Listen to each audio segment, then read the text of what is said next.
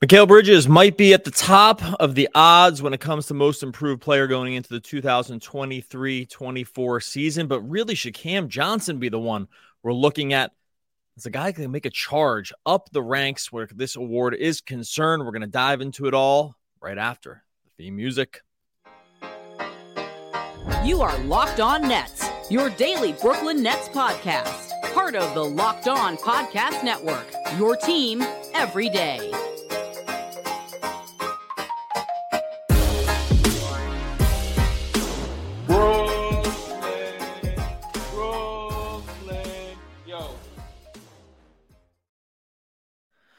All right, welcome back to the Locked On Nets podcast on the Locked On Podcast Network. It's your team, the Brooklyn Nets, every single day.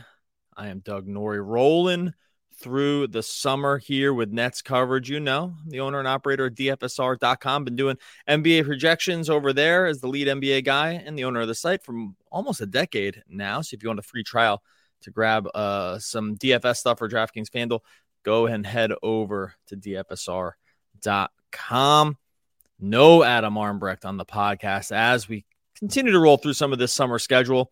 We're going to really start ramping things up in a couple of weeks as the season gets a little bit closer to actually kicking off, a little bit closer to actual preseason action, not just the FIBA stuff that we've been watching over the course of this summer. If you have been setting your alarm clocks, getting up super early to watch some of these USA games, rolling up at 4 a.m.-ish, 4:30 a.m. Eastern Standard Time. Sometimes it's a little tougher sledding for some people in the early a.m. group. I'm a pretty early morning guy myself, and even 4:30 at times is really asking a lot. That's all right. We still got plenty to talk about here in Nets World. Wanted to start talking about a conversation Adam and I began having a couple episodes ago when we were talking about just sort of Mikal Bridges and Cameron Johnson as sort of their roles going into the season and how much we thought FIBA was really just a positive effect on it. And Adam, I thought, put it really well when he said that he thought Bridges and Johnson he called them stewards of the team right now, which I thought was really kind of an imperfect encapsulation of what their roles are right now. Sort of like not superstars, but guys who could essentially make leaps this season because the team that they're with this year, the Nets, is just going to have rely on them a lot more than maybe some other teams out there in the league would, or teams they already were on, like the Phoenix Suns, that those teams that maybe couldn't picture or didn't have the same need for the sort of role that the Nets are going to need to have for these two guys this season. And in that discussion, we started looking at the odds around most improved player and where those stood going into the season. Our friends over on FanDuel have these odds already up for player awards. And at the top of the list at plus 700 is Mikal Bridges for most improved player going into the season. That makes sense. We saw a pretty sizable leap from him last season, especially after the trade deadline. The usage goes way up. The efficiency is awesome. He looks great. He looks like so much more than probably even the most bullish Mikal Bridges lovers kind of thought that he could become. He was all that and more for the Nets. So him going into the season as a plus 700 favorite for most improved player, I think does make a lot of sense, especially when you look at it compared to some of the other guys that qualify or that maybe fall into the group of dudes who could just, essentially make a leap. When you're most improved, it means you improved a lot and you make a leap. Now there's other context around most improved that we'll get to over the course of this episode, but for our purposes now, know that Bridges is the favorite. But in that discussion the other day, we started talking about Cameron Johnson and like what his odds were for most improved player and why he might end up qualifying, or excuse me, not qualifying. Everyone qualifies. He might end up really maybe a guy that we see climb up this list in terms of odds or in terms of the overall award as the season goes on. And I think there's a lot of context around why that could happen, why we could see Cameron Johnson sitting much higher on this list, maybe not even that long into the season. Like there's a lot of things lining up right now for like sort of where the season's going, for what's happened for Cameron Johnson in the offseason, things that we know are kind of aspects of the team that are maybe going to look a little different than they did last year. Like there's a lot of context here for why we could see Cam really just kind of step it up this season and put himself into this group of, more elite level talent in the game. And right now, I think the jury's a little bit out about where he stands in terms of like the overall NBA landscape. We talked about, Locked On Nuggets and Action. Locked On Nuggets host and Action Network analyst Matt Moore had put out his top 50 or top 100 list, and he had Cameron Johnson like in the low 50s, which is a little higher than I think most other people probably would have him, but it just speaks to the idea that his name is starting to pop up a little bit more in and around discussions when it comes to some of the better players in basketball. And when that happens, you're going to probably end up, and there's a reason for it too, right? We saw a beginning of this sort of breakout stuff sort of happening with him in the Nets, and we're seeing a little bit in FIBA where he's getting run with this group of guys who, can really, really ball. Obviously, some of the great sort of middle young talent in the league. That's the U.S. that comprises the USA team as it stands right now. And I really think that when we start looking at context around how the path for him to become the most improved player, or at least in the running for most improved player, that path looks pretty clean, man. Like we got a pretty clean path for Cam Johnson to really step up this season and to do the things that a player needs to do in order to win this award. There's a context around this award that you really probably have to understand. And we're going to look back in a moment at some of the past winners so that you can see sort of like what needed to happen for some of these guys to be able to even be in the conversation. Like there's a certain archetype of player. There's a certain even like seasons in the league that needs to happen. Like there's a trust that the guy's team needs to have with him going into the season that are going to begin to outline some of the guys that would qualify for this award for most improved player. And Cameron Johnson checks a decent amount of these boxes when you're looking at it. Like when you're thinking about what's going to happen for him this year, the things that happen in this offseason, the things we began to see happen after the trade deadline last year and into the playoffs. And then, like I said, with FIBA and all this other stuff and the contract, there's a lot of pieces here that are really, really lining up well for why he could really be in the running for this award. And you may be saying, well, Doug, most improved player, like, what does it really matter? It's like sort of a meaningless award. Yeah, yes and no. Like it's meaningless in that, like, it doesn't win you any championships. It's meaningful in that it usually shows a player that made a leap. And if we're looking at Cameron Johnson as a player who can potentially really, really make a leap this season, I think you're going to see that a lot of things line up really well for him to be able to do that. I want to talk about some of the other guys who've won this award in the past and the context around that, why I'm pretty bullish on Johnson entering the discussion here for most improved player and just being more valuable, I think, or a better player than most people envision him to be. We'll get into that in a second. First, I'm going to tell you about our friends over on FanDuel. You're getting ready for the NFL season. We're just a little bit more than a week away, about a week away, and FanDuel has incredible offers. This is America's #1 sportsbook. Right now, new customers. You got to be a new customer to FanDuel, but I mean, just take a listen to what they're giving you here. You bet $5. All right, no problem. And you're going to get $200 in bonus bets. Those bonus bets are available to be used everything, money line, player props. So just go look at all the player props they have for every single NFL game. Forget about it. That's not all, though. So you're going to get the $5 for the $200 in bonus bets. Also, you're going to, all customers who bet those same $5, you're going to get $100 off the NFL Sunday ticket on YouTube and YouTube TV. This is having your cake and eating it too.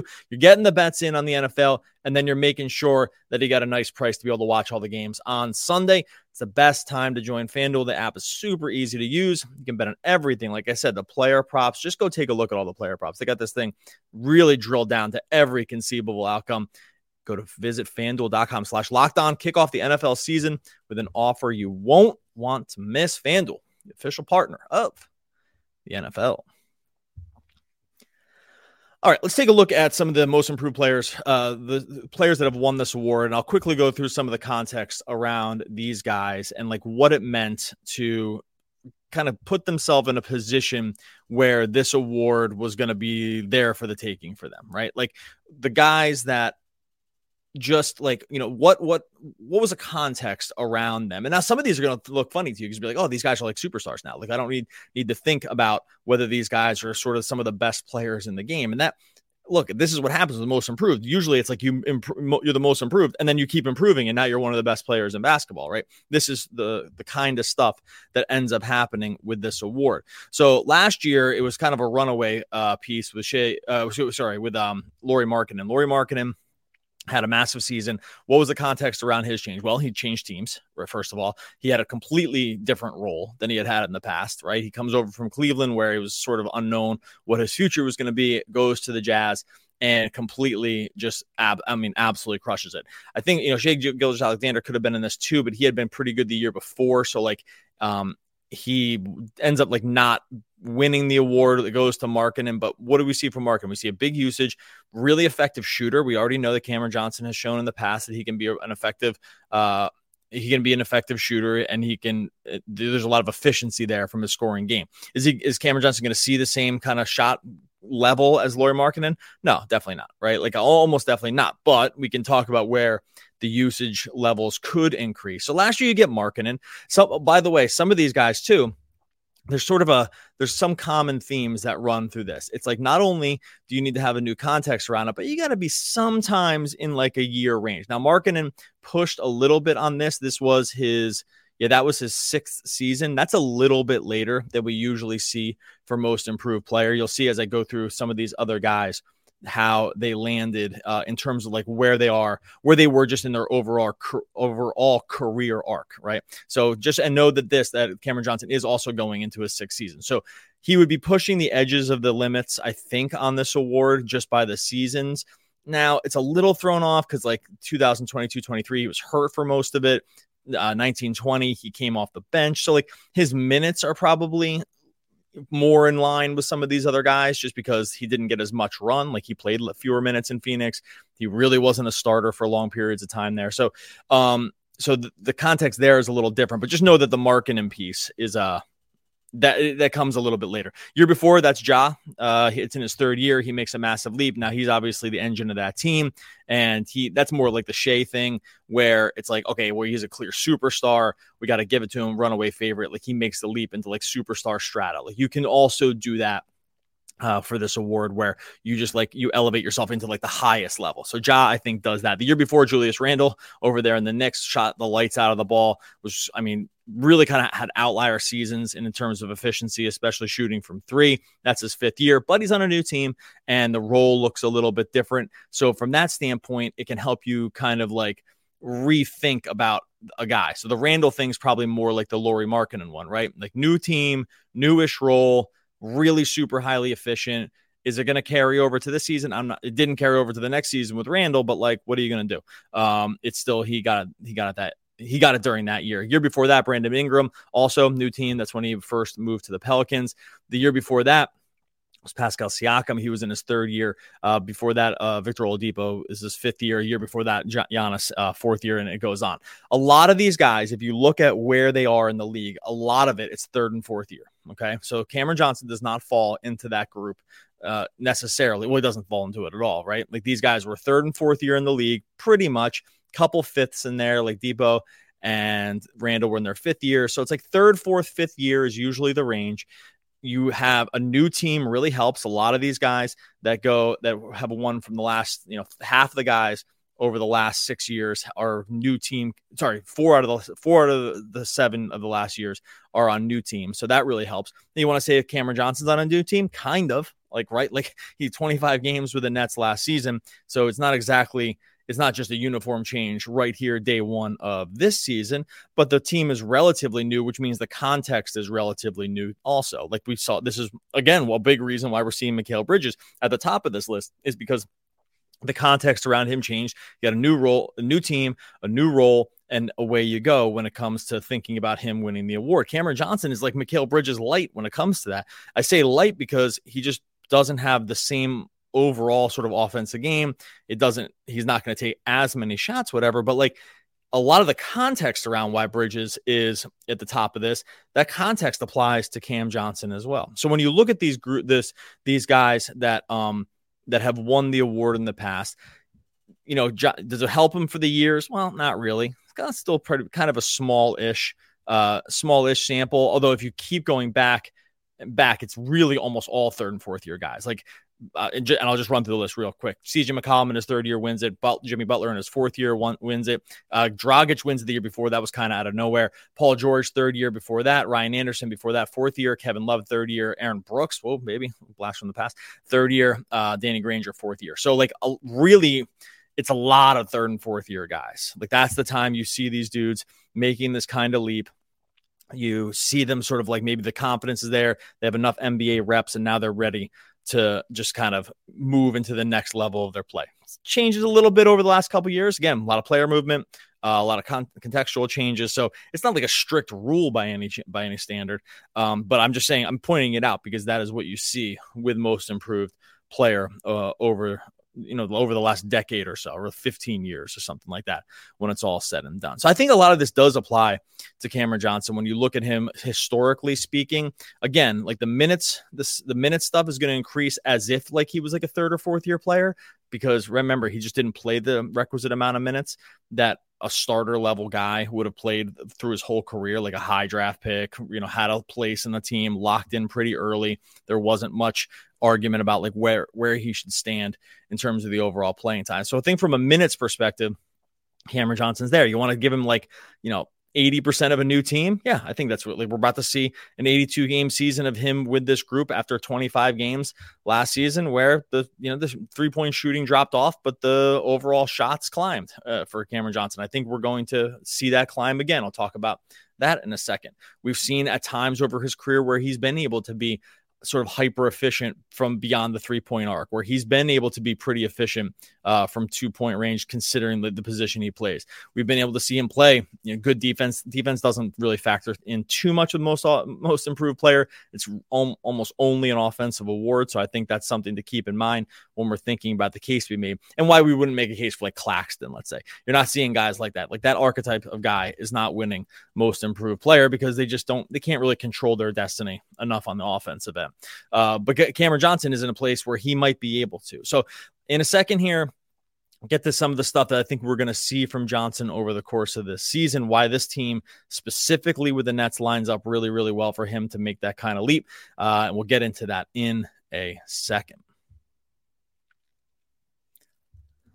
All right, the case here as we close it out, the strong case here for Cameron Johnson, the path for him to really make a leap. And we're using the term most improved player to describe sort of a leap in how he's evaluated or how he's seen throughout the NBA landscape. I think that's like sort of what we're getting at, really under the guise of like an award, right? Like we're calling it the most improved player, but we're really just saying that there's a path for Cameron Johnson to really improve his game this year. I think that's really the overall, the overlying and underlying subtext of what we're talking about here, is that we're poised for a case where we could just see really maybe stark increases in some of the stuff that he's done from just a counting stat perspective, and where there's a way that this could line up where you see his case be made to, a statistical case that all of a sudden maybe didn't exist for him all the time when you were talking about how he compared to other NBA players. So the first thing that we probably need to see happen is the usage is going to need to go up. So after the trade last year, if you look at the usage numbers and how they broke down, Mikal Bridges 30%, 29.5% usage rate, Cam Thomas 27%, but remember, like the minutes were kind of in and out of there, so it's hard, and all that usage was really, really like sort of lumpy in that it kind of clumped together and then kind of disappeared for him at times. Dinwiddie at 22% and then Cameron Johnson at 20.6%. I think the first thing we need to see happen for him in terms of like an overall improvement is we need to see this usage rate climb to probably like 23, 24% at least. Like he probably needs to, for us to like probably start feeling really good about this case, you'd probably like to see him maybe taking more shots than Dinwiddie. That is going to mean that he's going to need to take slightly different shots. He's going to need to get to the rim more. He's going to need to get into the mid-range a little bit more. I think we've seen little bits of evidence that can happen for him. And so the first thing I'm looking for from Cam here is, are we seeing the usage rate climb in a way that the scoring numbers can climb also? He averaged 16.6 points per game last year. We're going to probably need to see this number get to like 20 points a game. That's a big leap. 16.5 points to 20 points a game is like a material gain. Now, he played less than 31 minutes a game last year. I think we see this climb, like with this contract that he got in the offseason, with the Nets showing that they're sort of committed to him from a monetary level going forward. I think 33 minutes is really in that range pretty easily. If that's going to be the case, then I think just on the minutes alone, we're seeing him probably get close to the number, 20 points a game. I'm using that as a somewhat arbitrary, that would get him to like 18 points a game, just on what he did last year, right? So 18 points a game, just up to 33 minutes, you're getting close. The reason I say 20 is because that is a somewhat arbitrary number that's nice to look at. Like when you're looking at in terms of just like groups of voters, of people that are going to vote for this stuff, seeing that number get into that range just looks nice on paper, especially if you're not like a massive rebounding guy. He's not a huge assist guy. Like the scoring is going to really be the thing that has to start driving it for him. And I think it starts with him getting up and over 20 points a game. I think the path for that is really, really easy. I would not be shocked if we saw usage rates, jump here for him beyond just the contract and that other piece. I think the more we see Ben Simmons on the court, and possibly like if he's playing more point guard, I think if the ball facilitation is more there from him, I think that would reduce the usage on Dinwiddie and could increase the usage sort of across the board to other players. That's just, that's a guess about how we could see things end up going over the course of the season. So some of that is like Simmons dependent. The way he's going to facilitate should hopefully really benefit guys like Cam Johnson, because he can really spot up, shoot well. If there's more clean looks from three than the Nets were able to get last year, that's going to be a path for him just to eat. Like that's like the low hanging fruit in terms of just getting those scoring numbers up. So I think a slight ball handling shift from Spencer Dinwiddie to Ben Simmons over the course of this year is going to benefit Cameron Johnson. And we're going to start to see that usage sort of just like toggle itself back and like toggle it more where at least Dinwiddie and Johnson are in the same range. Now, again, look, the roster is different than last year. We know this. Even at the end of last year, they brought in some guys that are going to get some minutes. So this is like all just guessing a little bit. Like you might say, okay, well, maybe that goes down for Dinwiddie, but if we see more Cam Thomas minutes and maybe his usage goes up, okay, yeah, there's other things that can definitely happen here when it comes to Cameron Johnson's thing. But I do think between the money and the minutes, and some of the differences they have with this overall team makeup, I do think we should see, some more shots from Cameron Johnson. A couple other things that are going to play into the case for him to be able to go forward with this. Up until this point, Mikal Bridges has been an absolute Iron Man. It's unreasonable to think that Mikal Bridges is going to once again go out and play every single game this season. He played all. He's, not missed a game since he came into the league. So that's a crazy number. It's awesome. I hope he plays every single game. I don't think it's totally reasonable to just pencil him in for it. That would be crazy to think that would be the case. Think about what happens to this team if really kind of like any scoring options go down. And that includes, Bridges, that includes Spencer Dinwiddie, like really anybody from a minute standpoint that goes off the court here for the Nets, like that is going to help the Cameron Johnson case from just an overall workload standpoint. Now, look, the same thing can happen to Johnson, right? Then if he gets hurt, like whatever, then this whole conversation's out the window anyway. But unlike some other guys on the team, I think Johnson does stand to see a 1-to-1 increase on a number of other guys if they weren't able to play for whatever reason, or if their roles were reduced. Johnson should and could soak up some of those minutes and some of that usage as well. So I think if you can see sort of straight line paths for how the team is made up now, and if you just walk yourself through a bunch of different scenarios of like what can happen. Okay, well, Mikal Bridges misses 10 games. So what's going to happen here? Like where are those shots going to go? Johnson's a 1-to-1 qualifier for getting increased usage and increased just workload during times like that. I think the same can be said for Dinwiddie as well. Like you can look 1-to-1 for these guys. Whereas again, you can't say the same for necessarily like Claxton or some of these other guys where the shots, Dorian Finney-Smith, it's like, are the shots really going to increase for some of these other guys just because big name is out? Not really. Maybe a small percentage, but we're not going to see those big usage bumps that we see in on-court, off-court stuff, whenever big names go out of the lineups. We tend to see those get this kind of stick among next guy up when it comes to overall offensive workload. And I think Cameron Johnson's a candidate to kind of grab all that stuff from really any situation that presents itself with Nets injuries or rest or anything like that. Like that's a really good place to be for him in terms of just seeing more shots, seeing good looks, getting the ball into his hands more, being more of an offensive facilitator rather than just a spot up shooter. All these little things that can kind of end up happening for him over the course of the season. There's just lots of little scenarios that line up really, really well for, I think, where he can be in terms of just making a leap. So if he's able to return to some of the efficiency we saw from his time in the Suns, like that 40% plus 3-point shooter, if we see an expansion of his game into maybe just trying to score 3 levels or a minimum, just trying to get to the basket a lot, just even little bits like that, there's going to make a big push. And by the way, we saw already some of this already, like last year, his 3-point attempts did not really increase at all when he became part of the Nets, but his overall shots increased. That's because he was shooting more in other areas besides just catch and shoot threes. If we continue to see that growth, if we get a little bit back to the efficiency stuff, if he can push toward like a 50, 40, 90 guy, it's like not totally out of the case. Like, I mean, it would really he'd have to hit a few more free throws. He's probably more like a really good season would be like 47, 48, 40, and like 86 or 87. Like that's where if the shooting just really kind of went lights out for him at the line too. And then we get those points up over 20 points a game, and he just becomes talked about as a second scorer on the team. Because this is the other thing too, like context also matters for these guys as well. Like will the national narrative start carrying more about Cam Johnson as his new role the Nets expands? I think it will. I really, really think it will. I think it almost can't not. Like it's just things are lined up so perfectly for him to have some of this stuff happen for him. And if you look at some of these other lists, the guys that are on the list, at least now in terms of the top of the odds for MIP, and we'll get out of here on this, Cade Cunningham coming back from injury, he could really blow it out of the box this year for sure. Like I think that's a pretty good bet.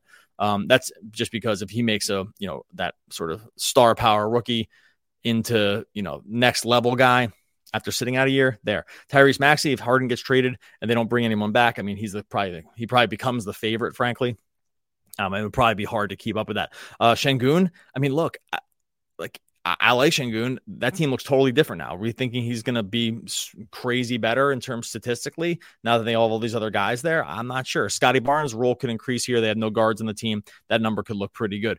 Reeves, he starts this year. Yeah, there's a strong case for it. Anthony Simons, that one's going to be weird just because Scoot Henderson's there. You got Shaedon Sharpe.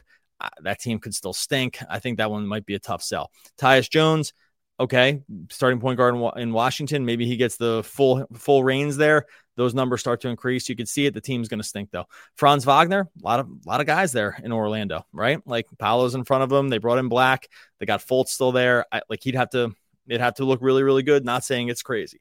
Jalen Williams, he's at best like third guy in the team. The numbers were awesome last year, so it's hard. And you got Chet coming in there too. So like, I don't know. I can make a lot of cases against these guys. Jordan Poole, 2,600 plus 2,600. Yeah, he's going to chuck every single shot from Washington. I think maybe people understand the context around that also, even if the scoring went way up. So this is all to say Anthony Edwards, by the way, he's an interesting one. If he goes fully nuclear, then we could see him really move up the list, but he was already kind of in and around that superstar range. This is all to say the list of guys in front of Cam Johnson too. Like you can easily poke holes into a lot of this stuff also. And that's front running a little bit on sort of the idea, but in general, I just really think the path for him is pretty clean. So be curious what everyone thinks on this one. This is, again, we call it most improved player, but let's just say it's more like making a leap.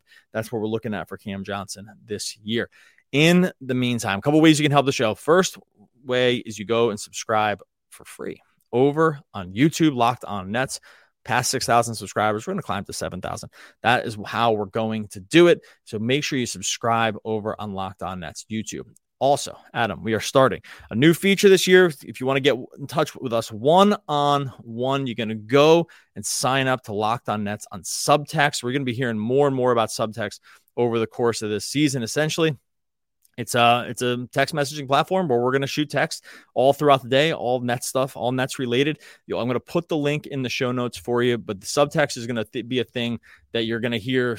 Frankly, you're just going to hear more about it at the top of the show rather than the bottom as we get rolling with it. But I'd encourage you I'll put the link in the show. If you're interested in just kind of having a conversation with Adam and I about the Nets, go and sign up for Locked On Nets over on Subtext. Take a look at it's a free 14-day trial, so no risk at all to start.